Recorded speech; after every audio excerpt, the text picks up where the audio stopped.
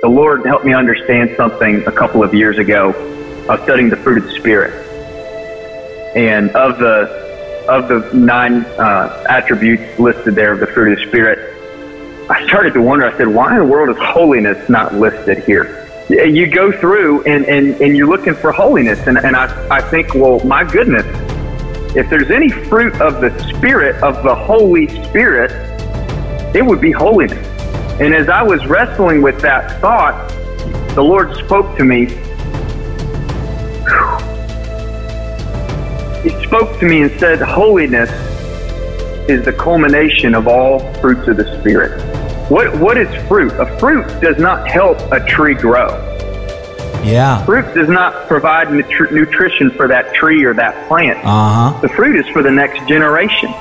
And so the fruit of the Spirit in my life does not help me. The fruit of the Spirit is not designed to help Samuel grow, to be better. It's supposed to plant a seed for somebody else.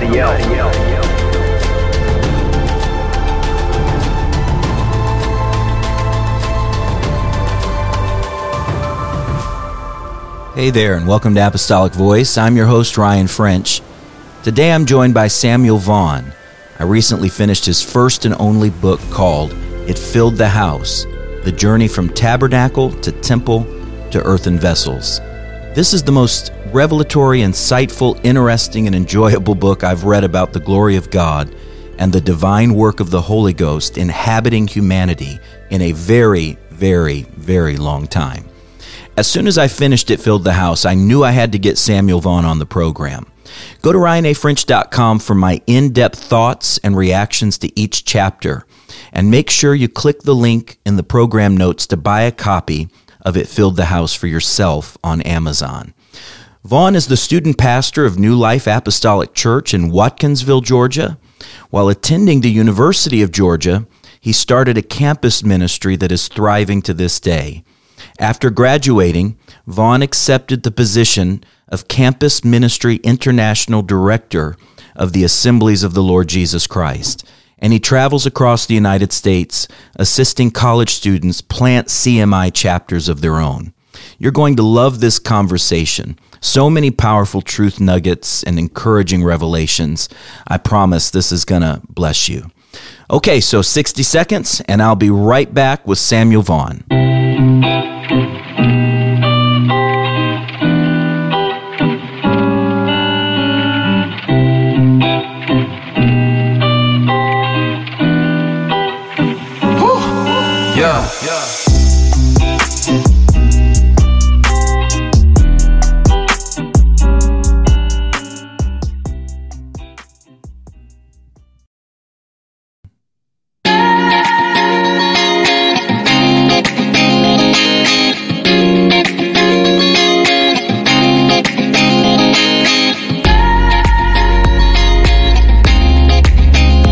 It Filled the House, The Journey from Tabernacle to Temple. And I have the author here with me, Brother Samuel Vaughn. Brother Vaughn, thank you so much for joining Apostolic Voice today. Yes, it's an honor to be here. Thanks for the invitation. Man, I love the book. I felt a kindred spirit as I was reading it. I can tell, or at least in this book, I don't know if you're this way all the time, but you're a systematic thinker. You like to go from the beginning to the end. I tend to preach that way a lot. I like to start in the book of, Genesis, and kind of find a way to connect that to the New Testament. And the Bible is incredible the way it's all connected like that. And you can find the themes that play out from the front to the back. And you do a masterful job of that. Well, I appreciate that very much. I really do. And I was taught one time that there's just one thread that runs through the whole Bible. So if you pull on it in Genesis, then all of a sudden one of the pages in Revelation starts moving. So, that's cool. I love that. I've never heard that. That's really cool. Oh, yeah. Yeah, I love it. I'm a very systematic thinker, so I'm glad to hear that we're kindred spirits. Yeah, I could tell because you build layer on layer. Chapter 1 all the way to the end, it's a kind of a building of the theme. And it's very helpful, and I hope that people catch that, because by the time you get to the end of the book, I don't know if you thought from the New Testament and went back to the Old Testament, did you start out wanting to write a book about the infilling of the Holy Ghost, or did you start out wanting to write about the temple? Well, truthfully, I started just what I thought was a sermon. I was reading a book by my favorite author, John Bevere, called A Heart Ablaze. I don't know if you've read any of his work, but he is just a phenomenal author, and I've got several on my bookshelf right now of his. But this is, I'm assuming, one of his earlier works, and he talks about the story of Moses and the burning bush, and really just focuses on the time in the wilderness with Moses and the children of Israel, and just really drives home the idea of devotion. And I was just really inspired by that book. And so I just sat down. I felt like the Lord started giving me some ideas, and, wrote a few pages of notes and scriptures and pulling here. And before you knew it, I had 40 pages of notes, and I thought this is going to be the longest sermon I'm ever going to preach. Right. And kind of just went from there. Just really, the scripture that really stuck out to me in the tabernacle, I guess I had just glossed over it in my readings in the past, but it just talks about when they dedicated the tabernacle, how the glory cloud filled the tabernacle. Yeah. And the Lord just kind of let the light bulb go off. And I was like, you know what? That sounds an awful lot like Acts chapter 2, where the sound of the wind filled the house. And then, it was just a part of that same thread that you get to Chronicles, and you read about Solomon dedicating the temple. And then all of a sudden we see the same thing, the cloud filling the temple, even to where the priest could not minister. And so I thought, well, that's an awful coincidence that you have three totally different time periods, three totally different eras of Hebrew culture, and it's the same phrase. So I thought there might be something to this. So the book really just kind of was a scholastic interest for me, and I was like, I wonder what's connected here. And then lo and behold, it was pretty profound what the Lord, challenged me and shared with me. And so I just started writing it down and thought maybe somebody else could enjoy this too. And so the rest is history. It really is profound, and there's no way we're going to be able to get to every single good point that's in the book, but we'll try to hit on as many as we can. Just to give people a taste, because I highly recommend everyone going and buying this book. I got it on Amazon. Is that the best place for people to go currently, or would there be a better way?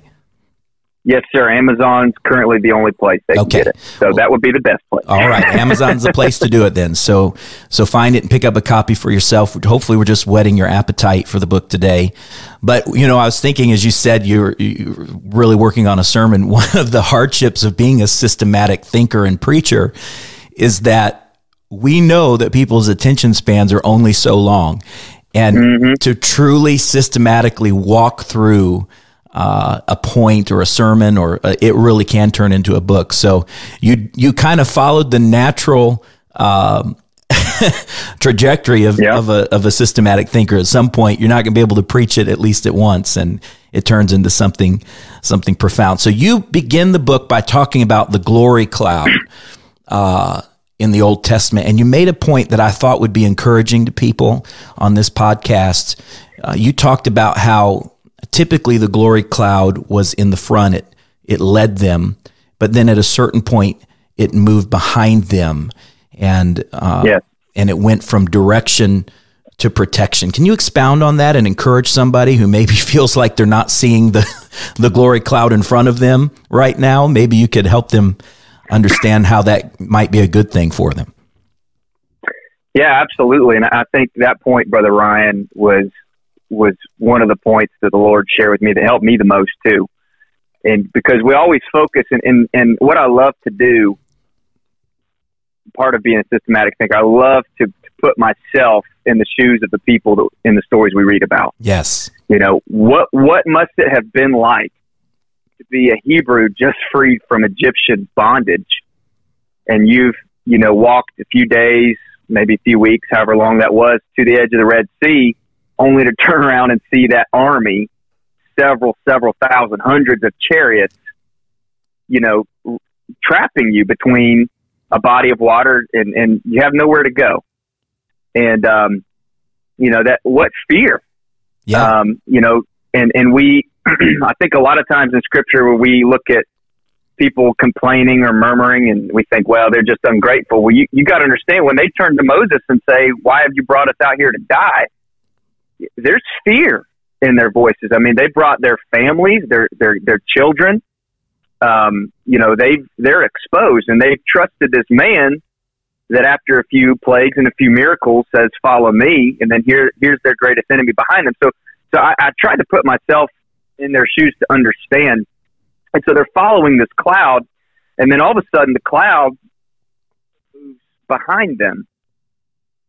And so, it is, God moved from not just being in front of them, leading them to the Red Sea, but also behind them to protect them from Egypt. So there's the idea of God going before us and behind us. Yeah. Mm-hmm. And a lot of times here's the thing, Brother French, and I don't even know if I put it in the book, but if we'll just focus on following what's in front of us, yeah, we don't have to worry what's behind us. That's because so good. We know God is with us. He's before us, beside us, all around us. And so what they thought, was a impending doom turned out to be provision. And not only was God putting the cloud behind them to shield them and shield them from the Egyptians so the Egyptians couldn't see where they were at, it also, in a way, shielded the Israelites from looking at the Egyptians. Almost an out of sight, out of mind. And I wonder how many times in life God will shield us from things because all we see is Goliath standing there. And it takes a lot of courage and faith to be David to look past Goliath and see God standing behind Goliath, Oh, yeah. So that was a huge encouragement to me. And another thing, too, and this was kind of a revelation for me, is one of the plagues, the plague of locusts. The Bible says that to get rid of the plague of locusts, the Lord sent a wind that blew the locusts into the Red Sea. Mm. All the Israelites had to do was to look out on the water. That's powerful. What they would think had trapped them actually had a testimony, because there was locusts by I would think billions, just littered all over the ground, all over the shore, in the water floating.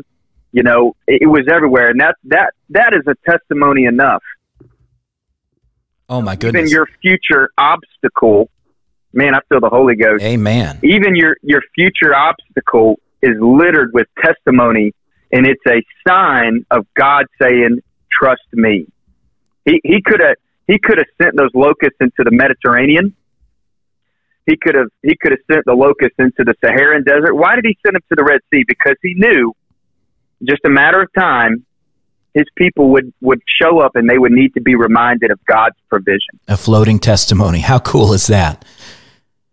That's I like amazing. that, a floating testimony. I love that. It hit me as I was reading it. When you go to the New Testament and you read about putting on the whole armor of God, there's nothing listed there that protects your back. There's no rear armor.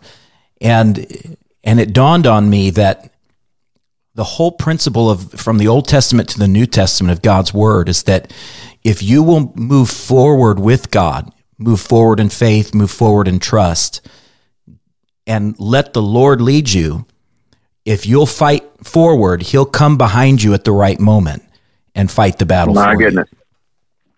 That's so cool. So you move from that and you talk about the Red Sea, and this is kind of the first hint at the beginning of the book where you start to lay the framework for how you're going to move into the New Testament and talk about the infilling of the Spirit and salvation. But you likened the Red Sea to baptism, and you pull that from 1 Corinthians chapter 10. So you see the cloud as a type of the Holy Spirit. Is that correct? Can you lay out the typology that you see from the Red Sea and how that relates to salvation? Yes. I mean, Corinthians, and I think it might be Peter, I might be mistaken, maybe it was Paul in another epistle, writes about they were baptized unto Moses. Mm-hmm. Mm-hmm. So I believe he's referring to the Red Sea. And, Brother Ryan, I think this is just, I'd love to hear your thoughts on this too. This is just the way my mind thinks. I believe that water baptism, in Jesus' name, is for the remission of sins, and we believe receiving the Holy Ghost and, of course, repentance is a part of God's plan of salvation. And there's evidence even in Acts 10 where Cornelius received the Holy Ghost prior to water baptism. Sure. Mm-hmm. I think the ultimate goal was to get to Canaan. Right. Right? Mm-hmm. To get to the promised land. Well, for us, the promised land is heaven. What guides us there? It's the Holy Spirit. It's the Holy Ghost. Mm. And so that cloud, I believe, was not just God's presence at that time manifested. I believe it was a symbol for the Holy Ghost, and that repentance, you could argue, would be either the Israelites leaving Egypt. I think that it's a little bit more complicated than that because they obviously struggled. And at Sinai, the law was given which defined sin. But I believe the Red Sea was the typology for baptism, and the cloud was the typology for the Holy Ghost that led them past the Red Sea and led them throughout the wilderness until they reached the promised land. And I think that, man, the Red Sea is just one of my favorite things to study. In fact, and I hope I'm not getting off too much on a tangent here, but I was doing some study a couple of weeks ago, and I don't want to commit to this, but I may end up writing another book on this later. But wonderful. I was studying how in ancient warfare, if a conquering king or a conquering general was to bring his army to conquer a city that was protected by a body of water, be it a river or a lake, that one of the ways that the conquering general could cross that river was, you can, if it's shallow enough, you can just march through it. But if it's too deep, you can't really swim through it, especially if you have chariots and horses. So one of the things they would do is they would go upstream and build a dam. And cut off the water. Well, if you read the scripture specifically, the Bible says that the wind that parted the Red Sea was a westward wind, meaning it was coming from the east, and it parted the water. So that tells me that language, and you've studied enough to know how in Eastern writing they were, they put stories within stories. Right. And that tells me that it was God as the conquering king coming not to necessarily just rescue Israel, but to conquer Pharaoh. Mm-hmm. And so he came from the east, so to speak, to pull Israel out, but to come and conquer that kingdom of Egypt. And so I could talk more and more all day, but I absolutely love that story. Yeah, that's awesome. You talked at one point about how God used the cloud, the symbol of the cloud and the fire, to humiliate the false gods of Egypt. And I'm deviating from my notes here a little bit, but I specifically remember how the sun god, and can you expound on that a little bit? Because it ties into what you were just saying. The whole narrative of them crossing the Red Sea is really God showing his sovereignty over the false gods of Egypt. Well, and this is the other part of that other book idea I'm working on, but I believe, Brother Ryan, that every one of the 10 plagues were intentional because they corresponded to at least one Egyptian deity. Absolutely. And I'm sure you've studied some of that. I think they're absolutely fascinating when you really start diving deep into it. So I think one of the ways God showed that he was the only God was through those plagues proving not only to Pharaoh, but to the Egyptian people that there's only one God. And I think it was not only a message for the Egyptians, but it was a message for the Israelites who had spent, nearly 400 plus years in Egypt, that when he is bringing them out of this pagan culture, this pagan land, out of bondage, he chooses fire to create light in the nighttime, which the Egyptian god of Ra was god of the sun. Mm-hmm. And they believed that he was strongest during the day because the sun's up, and that Pharaoh claimed that he was a descendant of Ra. And so he put himself out to be, he was some deity. So God created light at night. Yeah. So Pharaoh, you don't have power. Ra is not a god. I'm the only God. And so he created light in the nighttime with a pillar of fire. And the cloud, of course, there's the God of the sky. And so the pillar of the cloud, a visible representation that God had control over the sky, was a message to the Egyptians that I control the elements that your gods claim to control. And once again, it was a message to the Israelites, the same thing. Follow me, trust me, because I am the only God. Well, and obviously we know because of the golden calf that comes up later, there was a process of needing to rid themselves from all of the exposure to idolatry that for 400 years had just been hammered into them. And so here God, as he's bringing them out, he's reinforcing his oneness to them. And at the same time, for us today, reinforcing the reality that there's one God, and besides him, there's no other. Amen. Which is so cool. So in chapter 2, you mentioned, and I want to just bring up another inspirational point here, a couple of them that stuck out to me. You mentioned how Moses was separated 40 days from the people, and coming back to the golden calf, the people were distancing themselves from him and from God. You compared that to Jesus being 40 days tempted of the devil. And at that point, God called Moses up higher. And how that in our lives, sometimes we have that distancing that happens as we're trying to grow closer to God, and others are drawing farther from God. And I love that point you made. Maybe you could encourage someone with that thought. Absolutely.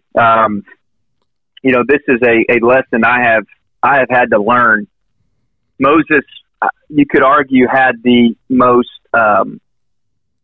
personal relationship with God in the Bible and in the Old Testament. I think Abraham is in that conversation, and many others as well. But just the interactions he had, I mean, my goodness, I wonder what it would have been like to see God's glory. Yeah. I wonder what it would have been like to see a burning bush talk. I try to wrap my mind around those type of things. It just blows my mind. But it took sacrifice.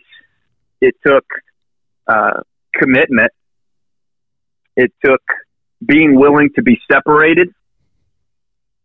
And if we're not careful, we can separate and we can commit ourselves to God, and he will respond. There's no question. Anytime you make a desire to be consecrated, make a commitment, he will respond with power, with intimacy, with devotion. But if we're not careful, we can get frustrated with people around us that maybe don't have that desire. Yeah. And in ministry especially, but I remember as a young person getting on fire for God after an AYC trip one time, and I came back. I was I was in college. I think it was going into my senior year at University of Georgia, and I got so on fire for God that I was preaching or teaching 10 to 15 Bible studies a week. I was just so, and I don't say that to my glory, because there's a lot of things I learned from that. But I was so on fire. I wanted to see people saved. But I think the message I was trying to get across there was we have to be careful whether we're in leadership or not, but certainly if we are in leadership, that we have to be careful when we go to this new spiritual level that we don't get frustrated with other people who do not. And we have to understand that some people, they might be honest, good people, they just don't have a desire to go deeper. And sometimes people, maybe they're just young, maybe they're just still growing in their faith and they're immature and they just don't know any better. But we have to be careful not to become self-righteous and high and lifted up, so to speak, in our spirit, because what does the Bible say of Moses? The Bible says he was the meekest man on the earth. Yeah. And, he didn't let it go to his head. I think he is one of the greatest examples of leadership for us, that we have to be patient and we have to allow people to grow or choose not to grow if that's the case, but not let that affect our relationship with God. And the inverse is true too. If there are people that, people are always going to be challenged by your relationship with the Lord. Yeah. And they're either going to be challenged to join you and come up higher, or they're going to be convicted because maybe they don't want to seek that. And so one way they can respond is to be nasty, to attack you. And, you're holy, you're so holy, holier than thou. Mm-hmm. Don't you remember what you used to do, say? We've all got testimonies of where the Lord has brought us from, but some people will use that testimony to shame us into not going higher because they don't have a desire to, but they feel challenged. And so Moses, I believe, is the perfect picture for us, an example to follow, that it is a good thing to go higher, to go deeper in our relationship with God, but also to be meek and to be humble. And we know that only comes through the help of the Holy Ghost. There's another thing that happens too when you're called up higher. And I know this is difficult. Young people especially struggle to hear this, and I was talking to Bishop Doug White about this on the podcast just the other day, and he was talking about there's a kind of loneliness that can come when you're called higher. And I think of Moses having to be 40 days away from everyone, and Jesus regularly went away. And we see this in Scripture. There's kind of a separation that happens, and it's not because they feel superior to others. It's just the natural process of going higher with God. Mm-hmm. And it's not always because you want to. Sometimes when you start consecrating yourself in ways that take you to a new level with God, it's not even that people are ugly to you always, or calling you names, but sometimes you're just you're just not on the invitation list. You're just not. You're not the first person to get the text. You're not. Yeah. And so there can be a kind of a feeling of isolation that can come. I think of Elijah. Elijah's a great example of this. I mean, he really felt isolated for large swaths of his ministry. And young people experience this a lot, I think, too, when they really make up their mind, I'm going to serve the Lord, wherever I'm at school, out, everywhere.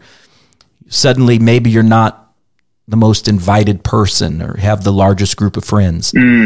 And, but don't be discouraged in that, because it's taking you to a new level. And there's always an Elisha out there, and there's always people in the caves you don't know about. So hang on, because God will do that. You said, I love this quote. You said the exclusive presence of God only seems exclusive to those who are unwilling to pursue him. Praying, fasting, and studying are disciplines. There's a dirty word, right? But eventually, discipline becomes desire, and desire invites the divine. Can you just real quick tell someone how this can happen? Because one of the things I get the most at Apostolic Voice is, I want to pray more, I want to fast, and then I want to study more, but it's like it's hard for me. Can you talk about that process of discipline becoming desire? Yeah, and I tell you what, I'm actually going to quote a a person that's been on your podcast not too recently, Brother Joe Campatella. Oh, yeah. I tell you what, I listened to that podcast where you interviewed him, and he's one of my favorite preachers anyways. Having a background of campus ministry, yes. he would always preach the CMI conferences, either him or Brother Jackson or that's right, or somebody. He's like he literally wrote the book on campus. Yes, ministry. he did. Literally wrote the book. Joe, you're one of my best friends. I love you, man. Shout out to you. Yeah, absolutely. And in that episode, he talked about that very thing, and it challenged me. I believe he said it something like this. Many people look for an exit when they should be looking for an entrance. That's right. Mm-hmm. And I'm not going to dare try and expound on that. I would encourage everybody to go listen to that episode, but that just his whole concept of prayer. And I think that's what it comes down to, Brother Ryan. There is discipline. I think routine prayer doesn't have to be routine. Having a time that you schedule and you build your schedule around your relationship with God, not trying to find time in your schedule for the relationship with God that you want to pursue. I think there's definitely, you have to be disciplined about it and be rigid with your prayer, with your Bible reading, Bible study, and fasting. But eventually that produces results that will encourage you to go deeper. And it becomes, fasting never becomes easy. Prayer, setting aside time to pray is never easy for your flesh. Right. But the more you see, the more you seek, the more you realize that invitation is there, and it just becomes inviting. Absolutely. You said Joshua lingered in the presence of the Lord's glory, and you kind of were juxtaposing that with, Moses having that direct contact, but Joshua was kind of able to be there. What does learning to linger in God's presence look like for an apostolic today in the New Testament era? You know what? I just now am putting two together, but I do believe Brother Campatella preached a message called Learning to Linger a few years ago. Oh, wow. So my apologies to Brother Campatella for plagiarizing him without his consent. There's nothing new under the sun. It just happens that way. Yeah, exactly. Just came to my mind. I think there are times when we pray and not to make light of this, but we go through our daily routine. We spend time in prayer and we move on. But there are times when God is just almost kind of got your spirit kind of by the hands and just saying, just wait another moment. Those are special moments. They don't happen every time, at least not for me. But those are special moments. I feel them sometimes at church as the altar call is going on, and even as Pastor Hammond closes the service, there's times where I just want to just stay there for a moment. Yeah. I can't explain it. I just feel God kind of either wanting me to stay and pray another moment, or maybe He's putting a scripture in my heart to go and study. I think it's important to pray and to be disciplined, but I think it's also important to just pause. Pastor Ken Gurley, in his book, The Book on Prayer, talks about a very similar concept. And during prayer, he talks about there's four different, and I'm not going to go into the different ones, but four different types of prayer. And he says in his process, he goes through each one and he pauses a moment to see if the Spirit wants him to stay in that vein. And that's kind of how he has learned to seek the Lord in his prayer. I think it just pausing and just taking a time of quietness, just learning to linger in His presence. Don't be in a hurry to just walk away, I think is important. I hear a lot of people pray. One of the things I talk to young people a lot is, they'll pray very loudly, and then at the end of their prayer, they'll just stop praying and then get up and they're done. And sometimes I'll pull them aside and say, listen, you've got to give God time to respond to you in prayer, because if you're doing all of the talking, then it's not a two-way relationship. It's not and I think we experience that. We all try to avoid people who, you get with them and they won't let you get a word in edgewise, Yeah. We all know people like that. And we don't want to be that person with God, right? We want to be the person that will, he wants to hear what we have to say, but we've got to give him a chance to respond too. Absolutely. So explain the difference between this. Kind of bumped my brain a little bit. You said that there's a difference between the cloud and the glory. And we usually we talk about the glory cloud, and we kind of use it interchangeably. But you mentioned that the cloud is merely a shield or a petition that covers God's glory. Can you explain that a little bit? And I think this might be a little illuminating to some of the listeners. Pun intended, I'm sure. Yeah. Yep. When the Egyptians looked up, they saw a cloud. For the most part, when the Israelites looked up, they would see a cloud. Even on Sinai, there was thundering and lightning, but there was a cloud. Mm-hmm. And when the cloud would descend upon the tabernacle, it was so thick that the priest couldn't minister, and that was in the temple as well. But when you look at the stories where Moses was in the cloud, especially at the top of Mount Sinai, there's a description of light. And I believe that the cloud itself was not the glory of God. I believe, as you said, it was a shield because, and I may be misquoting this, but I believe that the Bible says, no man shall see the glory of God and live. I believe that was the mercy of God. I believe that the cloud, the outer part of the cloud, was the mercy of God, because if Israel had looked up to gaze on the glory, they would have all fallen dead. Couldn't handle it. And you read in stories where God manifested, showed his glory to people, they fell down dead. I think Ezekiel is one that jumps right off. John in Revelation, even Peter, James, and John on Mount Transfiguration, which that alone is an incredible story in and of itself. Yeah. But I believe once you get in the cloud, there's light. I believe the glory is light. And so God created the outer shell, if you will, of that cloud to shield people from the sheer weight of his glory, and it was his mercy. And you know what? I coined a phrase in the book called cloud contentment. Yes. Because the majority of people can't on the outside of the cloud.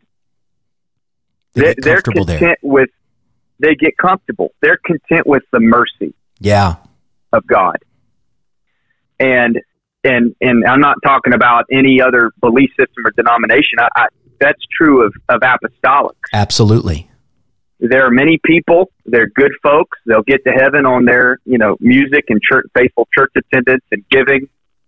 But when it comes to going deeper, there's some people that are content being on the outside of the cloud.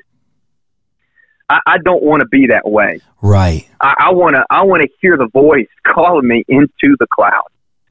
I want to feel the glory of God. And what does that look like today? I think we've already talked about it, going deeper in prayer, getting more than just the average person in prayer. Because when you spend time in the cloud, when you spend time going deeper in prayer, that's when God begins to give you not just light, but not physical light, but revelation, illumination of himself, and revelation of scripture, revelation of things going on around you. I think that's important. I never want to suffer from cloud content. And you want to hear God's voice for yourself as well. That's a wonderful desire to have. Absolutely. Can you explain? Now I'm jumping chapters here because for time's sake, but you tie in about midway through the book how the Old Testament tabernacle represents the New Testament church. How and why does that happen? What do you mean by that? I think that'll be a new concept for some people. When I first noticed that phrase was in Exodus was similar to the phrase in Acts 2 and similar to the phrase, I believe, in 2 Chronicles 7, I started to study it, and I discovered five similarities between these three stories. Mm. And, talking about being a systematic reader, systematic thinker, I just divided it up into two different categories. Okay. And so there are three factors that surround a move of God. And in every one of these three stories, first factor is there was a house that was built. Yes. The tabernacle, the temple. And then in Acts 2, the house was not a physical house, but it was the church. It was the gathering of people. In that upper room, so there was people. Yeah. The upper room. Yeah, there was a gathering not the room itself, but the people in the room. Exactly. Yes. Just as we don't refer to the church of God as, the physical building, the church, we're talking about the people that create the church. Right. So there was a house that was built. The second factor surrounding the move of God was there were consecrated people who followed instructions. Yes. Critical. To create the tabernacle, God gave them very detailed instructions. Yes. To build the temple, there were very detailed instructions. There was the do's and don'ts of how to offer this sacrifice and for this sin or that sacrifice for a peace offering and so forth. And the same thing in the book of Acts. Jesus said, tarry in Jerusalem. And so there was instructions that were followed. The third factor surrounding a move of God in all these stories was that there was sacrifice. Yeah. There was sacrifice of animals in the temple. There was sacrifice of animals in the tabernacle. And when the church was built, when the day of Pentecost was fully come, there were people that had been praying from, some people say 7, some people say a full 10 days, been praying in the upper room. There was sacrifice. So those are the three factors common across all three stories. And then the final two similarities, I categorize them as responses of God. So what did God do to respond to these three things that were done? Well, the first common factor of all stories is there was a cloud present. We've talked about that with the tabernacle and the temple. I believe that there was the cloud, it refers to not just physical cloud we see in the sky, but it refers to wind or refers to the air. Mm-hmm. And that was present on the day of Pentecost. There was a sound of a rushing mighty wind. Yeah. And I went into, I don't want to get too specific into all that, even though I find it fascinating for sake of time. But so there was a cloud. And then the fifth similarity of all these stories, and it was the second response of God, all three stories talk about a presence of fire. Fire, yeah. When the tabernacle was dedicated, they offered sacrifice. The Bible says that fire came from heaven to consume the sacrifice. And it was, almost identical several hundred years later when Solomon dedicated the temple with just unprecedented sacrifice. Fire fell from God to show his approval. And what happened on the day of Pentecost? Cloven tongues. Like as of fire, cloven tongues. That was a callback to all the Jewish readers who had been reading the book of Acts, these stories. They were reading about this movement of somebody named Jesus. They call themselves people of the way. What was the writer of Acts doing? He was identifying with the tabernacle, with the temple, these holy stories. Mm-hmm. They were familiar with. He was drawing on that. And he was doing it from the experiences on the day of Pentecost because God wanted beyond a shadow of a doubt for people to know that the day of Pentecost experience was the fulfillment of what was experienced in the wilderness and the tabernacle, what was experienced in Jerusalem at the temple. It was this new consecration. It was the outpouring of the Holy Ghost. It was a new temple. It was a new temple. Which, interestingly, and I'm sure you've pointed this out, all three of those first elements, factors surrounding a move of God, in the New Testament was people. The house was people, the consecration was people, and the sacrifice was they presented themselves a living sacrifice, their repentance. All of that was, so people were now involved directly in all three factors, and then the people, became the temple, which is just amazing to me how God pulled all that together. And you pointed it out. You pointed out powerfully when you quoted Jesus, who said, "Destroy this temple, and in 3 days I'll raise it back up." And then the people responded and said, 46 years it took to build this temple, and wilt thou rear it up in 3 days? Well, they thought Jesus was speaking of the building, at the brick, the mortar, the wood, and all of that. But Jesus was talking about, I'm going to raise up people. I'll be raised up, and I'll raise up people. It's so cool. I want to just hit this awesome oneness point you made in the book from John 14, and I'll quote John 14, verses 16 and 17 real quick. "And I will pray the Father," this is Jesus, "and I will pray the Father, and he shall give you another comforter, that he may abide with you forever, even the Spirit of truth, whom the world cannot receive, because it seeth him not, neither knoweth him. But ye know him, for he dwelleth with you, and shall be in you." And then you said 40 days after the crucifixion, Jesus ascended into heaven in preparation to pour out his Spirit on the disciples. And then you asked the rhetorical question, how is that possible? Because Jesus is the Holy Spirit. If that's not a oneness nail in the coffin, I don't know what is. And then if you tie that, as you did with Romans 8, but you're not in the flesh, but in the Spirit, if so, be that the Spirit of God dwells in you. Now, if any man have not the Spirit of Christ, he's none of his. Man, that's powerful. The idea that Jesus he went, he left physically, and he came back in spirit to fill us. That is so cool. I love how you slipped that in there. Yes, and you know this, Brother Ryan, but John 1:14, I believe it is. He dwelt among us. Mm-hmm. The Word was made flesh. Yeah. That word literally means the Word was tabernacled. Yes. He dwelt among us. It was a callback again. Here you have John referring back to a Jewish idea. Yes. He was tabernacled. Well, when we receive the Spirit of Christ, he says, I've come to dwell in them, to make my abode in them, in their heart. So we now become that new tabernacle. And I just love it. The Bible is so clear about the oneness of the Godhead.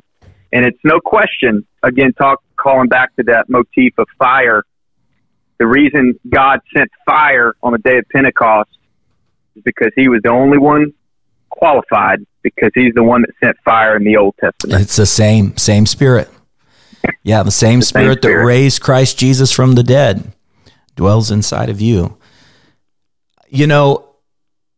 I often, this is a very old-fashioned, and the early Pentecostal pioneers really gravitated to this.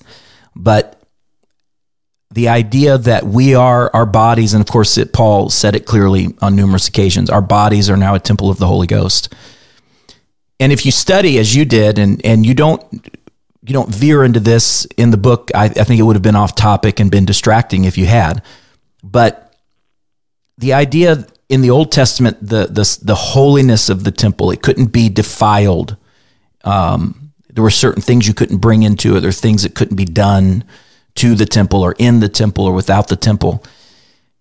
The same is true in our earthly bodies. Now that we are a temple of the Holy Ghost, it should change our entire mindset about how we conduct ourselves, inward and outward, everything about us. Now that we recognize, listen, I'm that the holiness of God dwells inside of me. I don't want to do anything. Man. I don't want to do anything to defile this temple where the Spirit would no longer dwell inside of me, because we know that the holiness of God is incompatible with defiling things. And so people will sometimes say, why are y'all so interested in holiness and righteousness? Well, because we covet the presence of God. We want to remain filled with the presence. It's not just a list of rules and regs. It's that we really want God's Spirit in our temple. Yeah. We want that desperately. Yes. the Lord helped me understand something a couple of years ago. I was studying the fruit of the Spirit, and of the 9 attributes listed there of the fruit of the Spirit, I started to wonder. I said, "Why in the world is holiness not listed here?" Mm. And brother, I have a terrible memory, short-term memory. I can't remember stuff, so I'm not going to try and name off all the 9 fruit of the Spirit, embarrass myself here, but you go through and you're looking for holiness. And I think, well, my goodness, if there's any fruit of the Spirit, of the Holy Spirit, it would be holiness. Mm. And as I was wrestling with that thought, the Lord spoke to me. He spoke to me and said, holiness is the culmination of all fruits of the Spirit. Wow. What is fruit? A fruit does not help a tree grow. Yeah. Fruit does not provide nutrition for that tree or that plant. Uh-huh. The fruit is for the next generation. Wow. And so the fruit of the Spirit in my life does not help me. The fruit of the Spirit is not designed to help Samuel grow, to be better. It's supposed to plant a seed for somebody else. That's powerful. So when I'm presented with an opportunity to be violent or rude, but instead I act with gentleness, that gets people's attention. Yeah. And if there's ever a time, Brother Ryan, that we need the fruit of the Spirit, it's in a society where we are told to speak up, and when something frustrates or doesn't sit well with us, we speak out against it. The fruit of the Spirit is holiness. And so we think in terms of Pentecost, when you speak of holiness, people automatically think, well, what standards do you follow? Yeah. Mm-hmm. And we know that inward holiness produces outward holiness, but what good is outward holiness if we're not producing the fruit of the Spirit? If we're not allowing the fire of the Holy Ghost to purge some things that are not healthy, but he's burning away those other weeds, burning away those other, negative plants, so that something can take root and grow and produce fruit for somebody else to consume. My, that's powerful. That'll preach. It'll preach. Yeah. Yeah. So here's I'm going to quote this, and it's just, man, this was mind blowing to me. I'd never really pulled this together like you did. You said in the Old Testament, the tabernacle preceded the temple because the tabernacle was a mobile place for a mobile people, while the temple was a permanent place for a permanent people. God's glory dwelt in the fleshly temple of Jesus while he walked with humanity. Now he resides in the fleshly temple of our hearts as a permanent fixture in our lives. And here's what was cool. Jesus was the living temple. Now we are the living temple. When we receive the Holy Spirit, we carry the glory of God around with us. That is so cool. And then you said the church carries both the mobility of the tabernacle and the permanence of the temple. So we're like a hybrid. The church, yeah, we're like a hybrid of the tabernacle and the temple. I thought that was so cool. I've never heard anyone word it the way you did. How awesome is that? And what do you make of that? I know you related that sure. to we need to carry the gospel and all of that. But how does that affect us in real life, do you think? Yeah, I think when you think about the tabernacle and it being mobile, I mean, the people were never settled. And especially the 40 years wandering in the wilderness because of their disobedience and rebellion, it's almost like there's an unsettledness across the board. That physically they were unsettled, they were mobile, they were wanderers. Well, the idea was to get to the promised land and to inhabit cities they didn't build. Eat of vineyards and plants that they didn't plant. It's the idea of being settled, finally in the promised land, and having a permanence was also meant to give them a type of stability. I mean, my wife and I, we got married a year ago, and we're moved into an apartment, and we're looking to buy a house. And the main reason is we just don't feel the stability in an apartment. Sure. Whereas if we're in a house, it's permanent.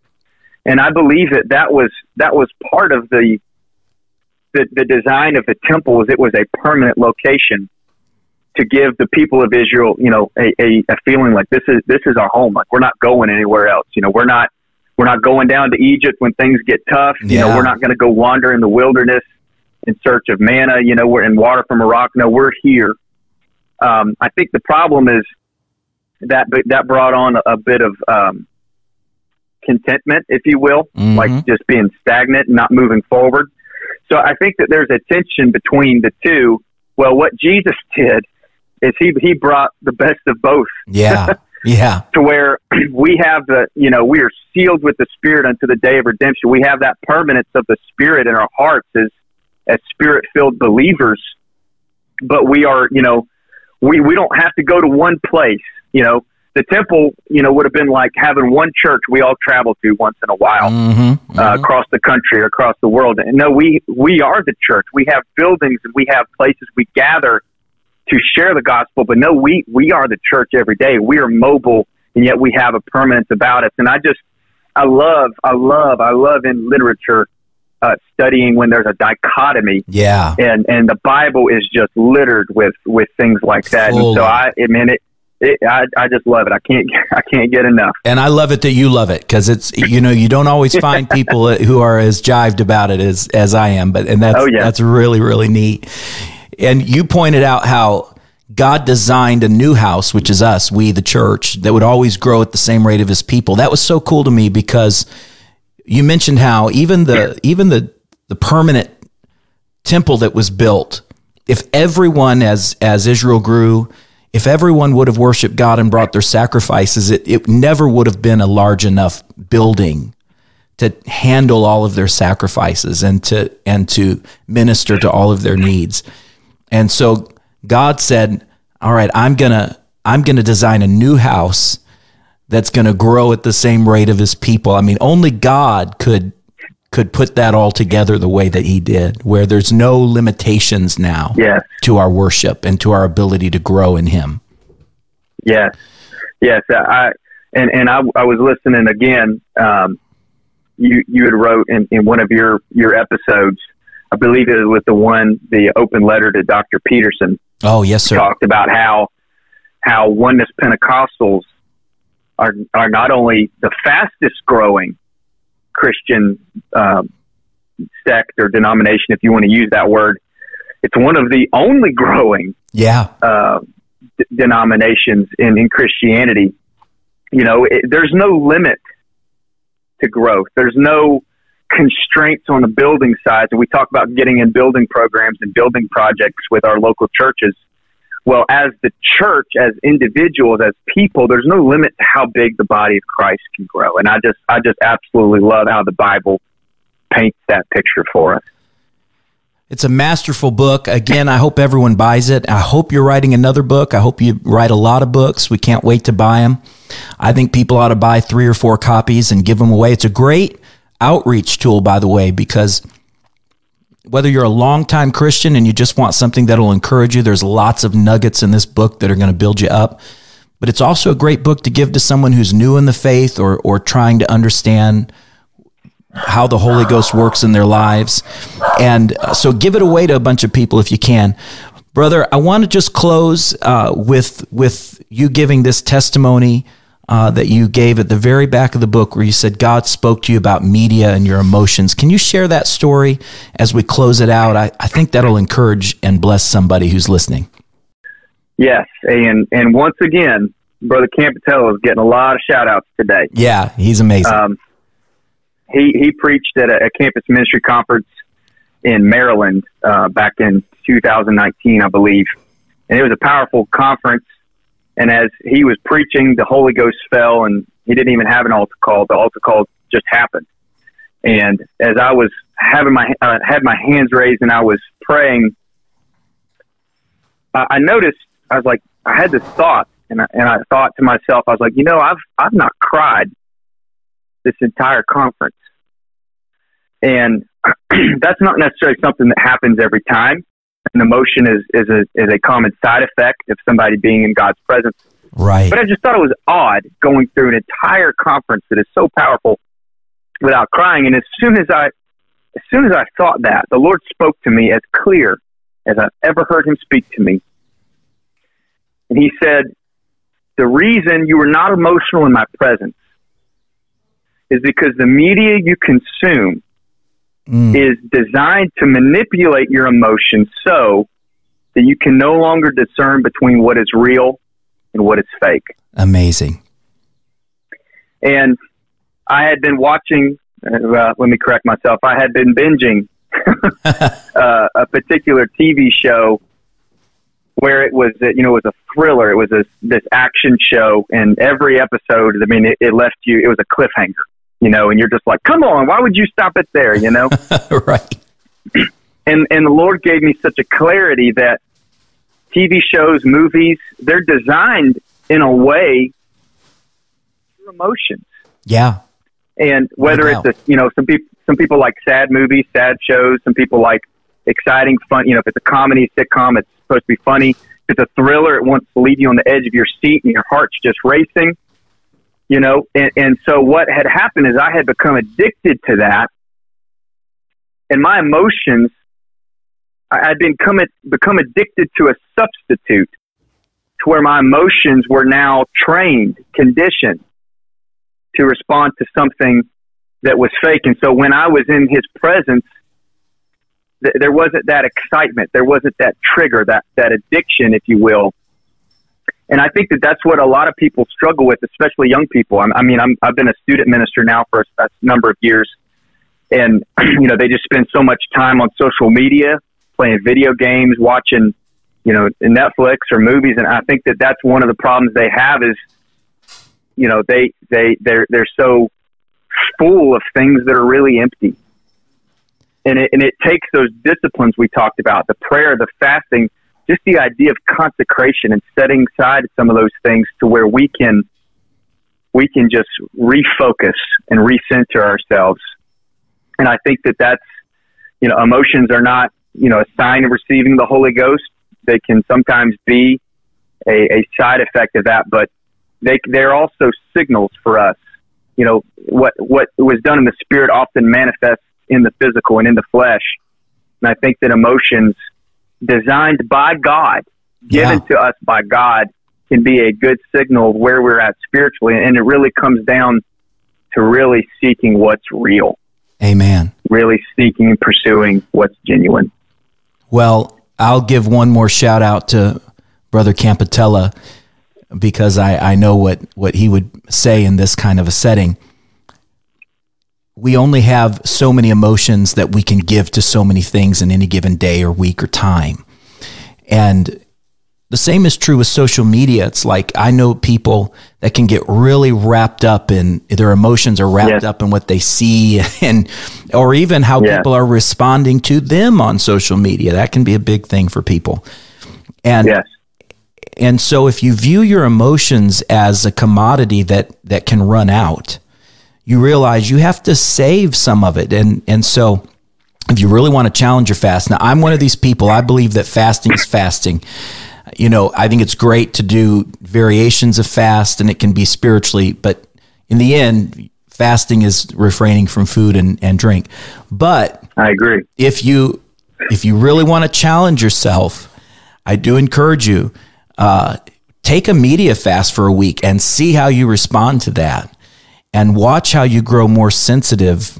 Now, listen, I'm here with media. I've got an iPad, an iPhone. I have a very expensive digital board and a MacBook Pro. Okay. So I'm not preaching that, that people need to not use media, but I am saying, if you take a break for a week because you realize that maybe you've not been as sensitive to God as you used to be, you'll realize very quickly that by purging yourself of that, you'll reorient your emotions and be able to feel things that you weren't able to feel.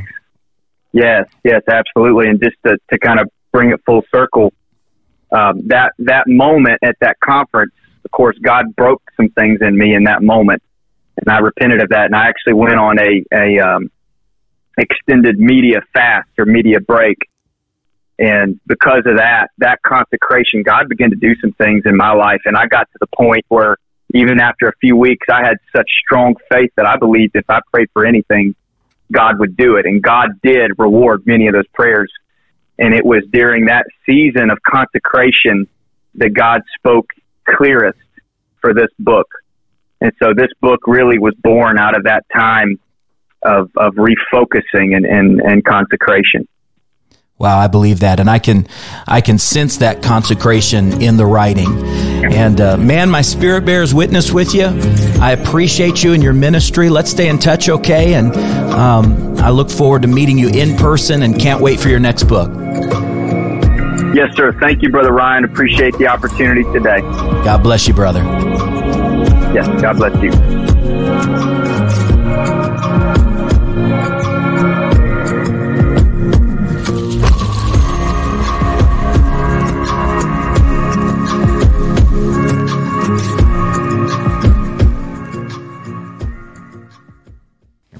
Here we go. What up?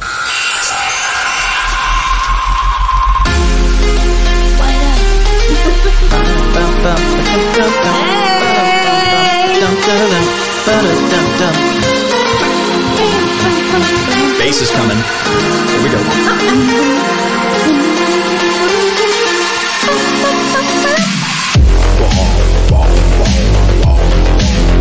All right, welcome to Gross Good Great with the French family. Hello. What up? Talmadge, Julia Lynn, and the lovely Taylor are here, and I'm your host, Ryan French, and today we're going to be trying Snickers popcorn.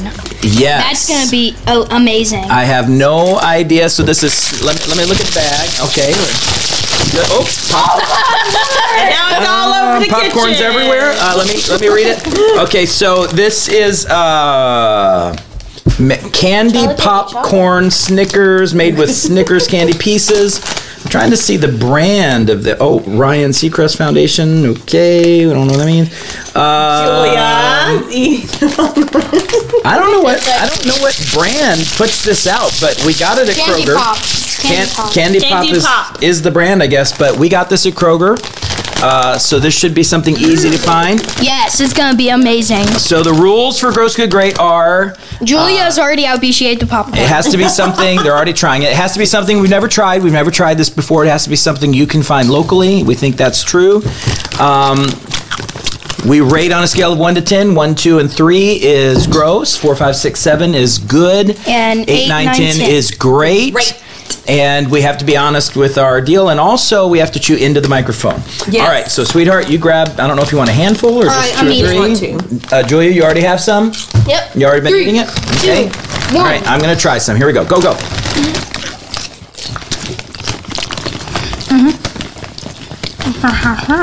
Sweet and salty. Interesting. Maybe I should take a few more bites. Sweet and salty. Yeah. So basically, it's like buttery popcorn, and it has chocolate, caramel, little peanuts.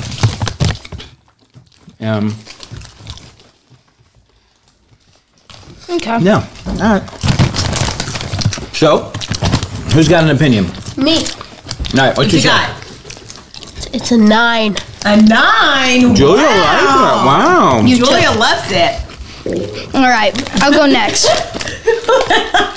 So, the peanut butter, chocolate, and savory, salty flavor of the popcorn reminds me of peanuts, and that's like my least favorite food ever.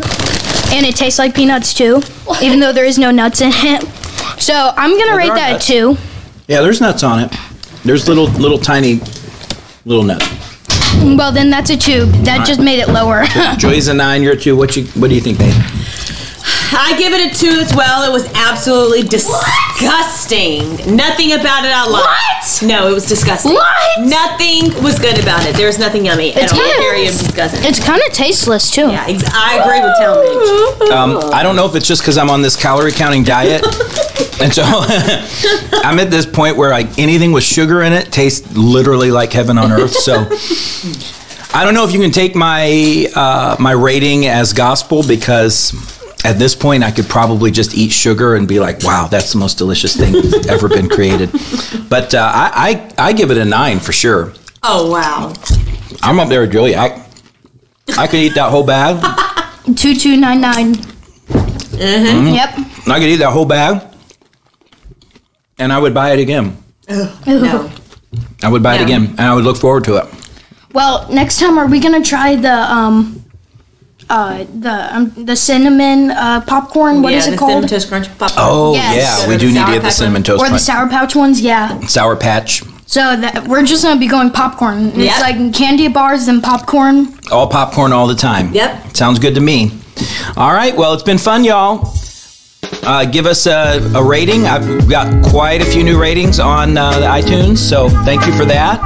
5 stars. And 9 paragraphs long. Yep. A couple heathens have given us 1 stars, but we're not So- discouraged. We walk by faith and not by sight. You have to give us 10 stars. Well, there's only 5 to give. Well, yeah, but But, in your heart, give us 10 you can if you have multiple different things that like I don't know what they're called, but then you can give 2 ratings. Let me That's read 10 this real stars. quick as we're going out. I like this guy. He said, "Oh, where's he at? Let's see." He said, "Oh, okay, I got a thing." Okay, great podcast. This is Music to Jesus. I don't know. Hey, Music to Jesus. Great podcast. Recently started listening and am currently listening to the December 18 edition. I can only imagine Mary would have also been annoyed by the little drummer boy, especially if he was truly banging on a drum while baby Jesus was sleeping. I got tickled by that. So thank you, Music to Jesus. That's awesome. All right, everybody. See you later. God bless. Bye. Bye.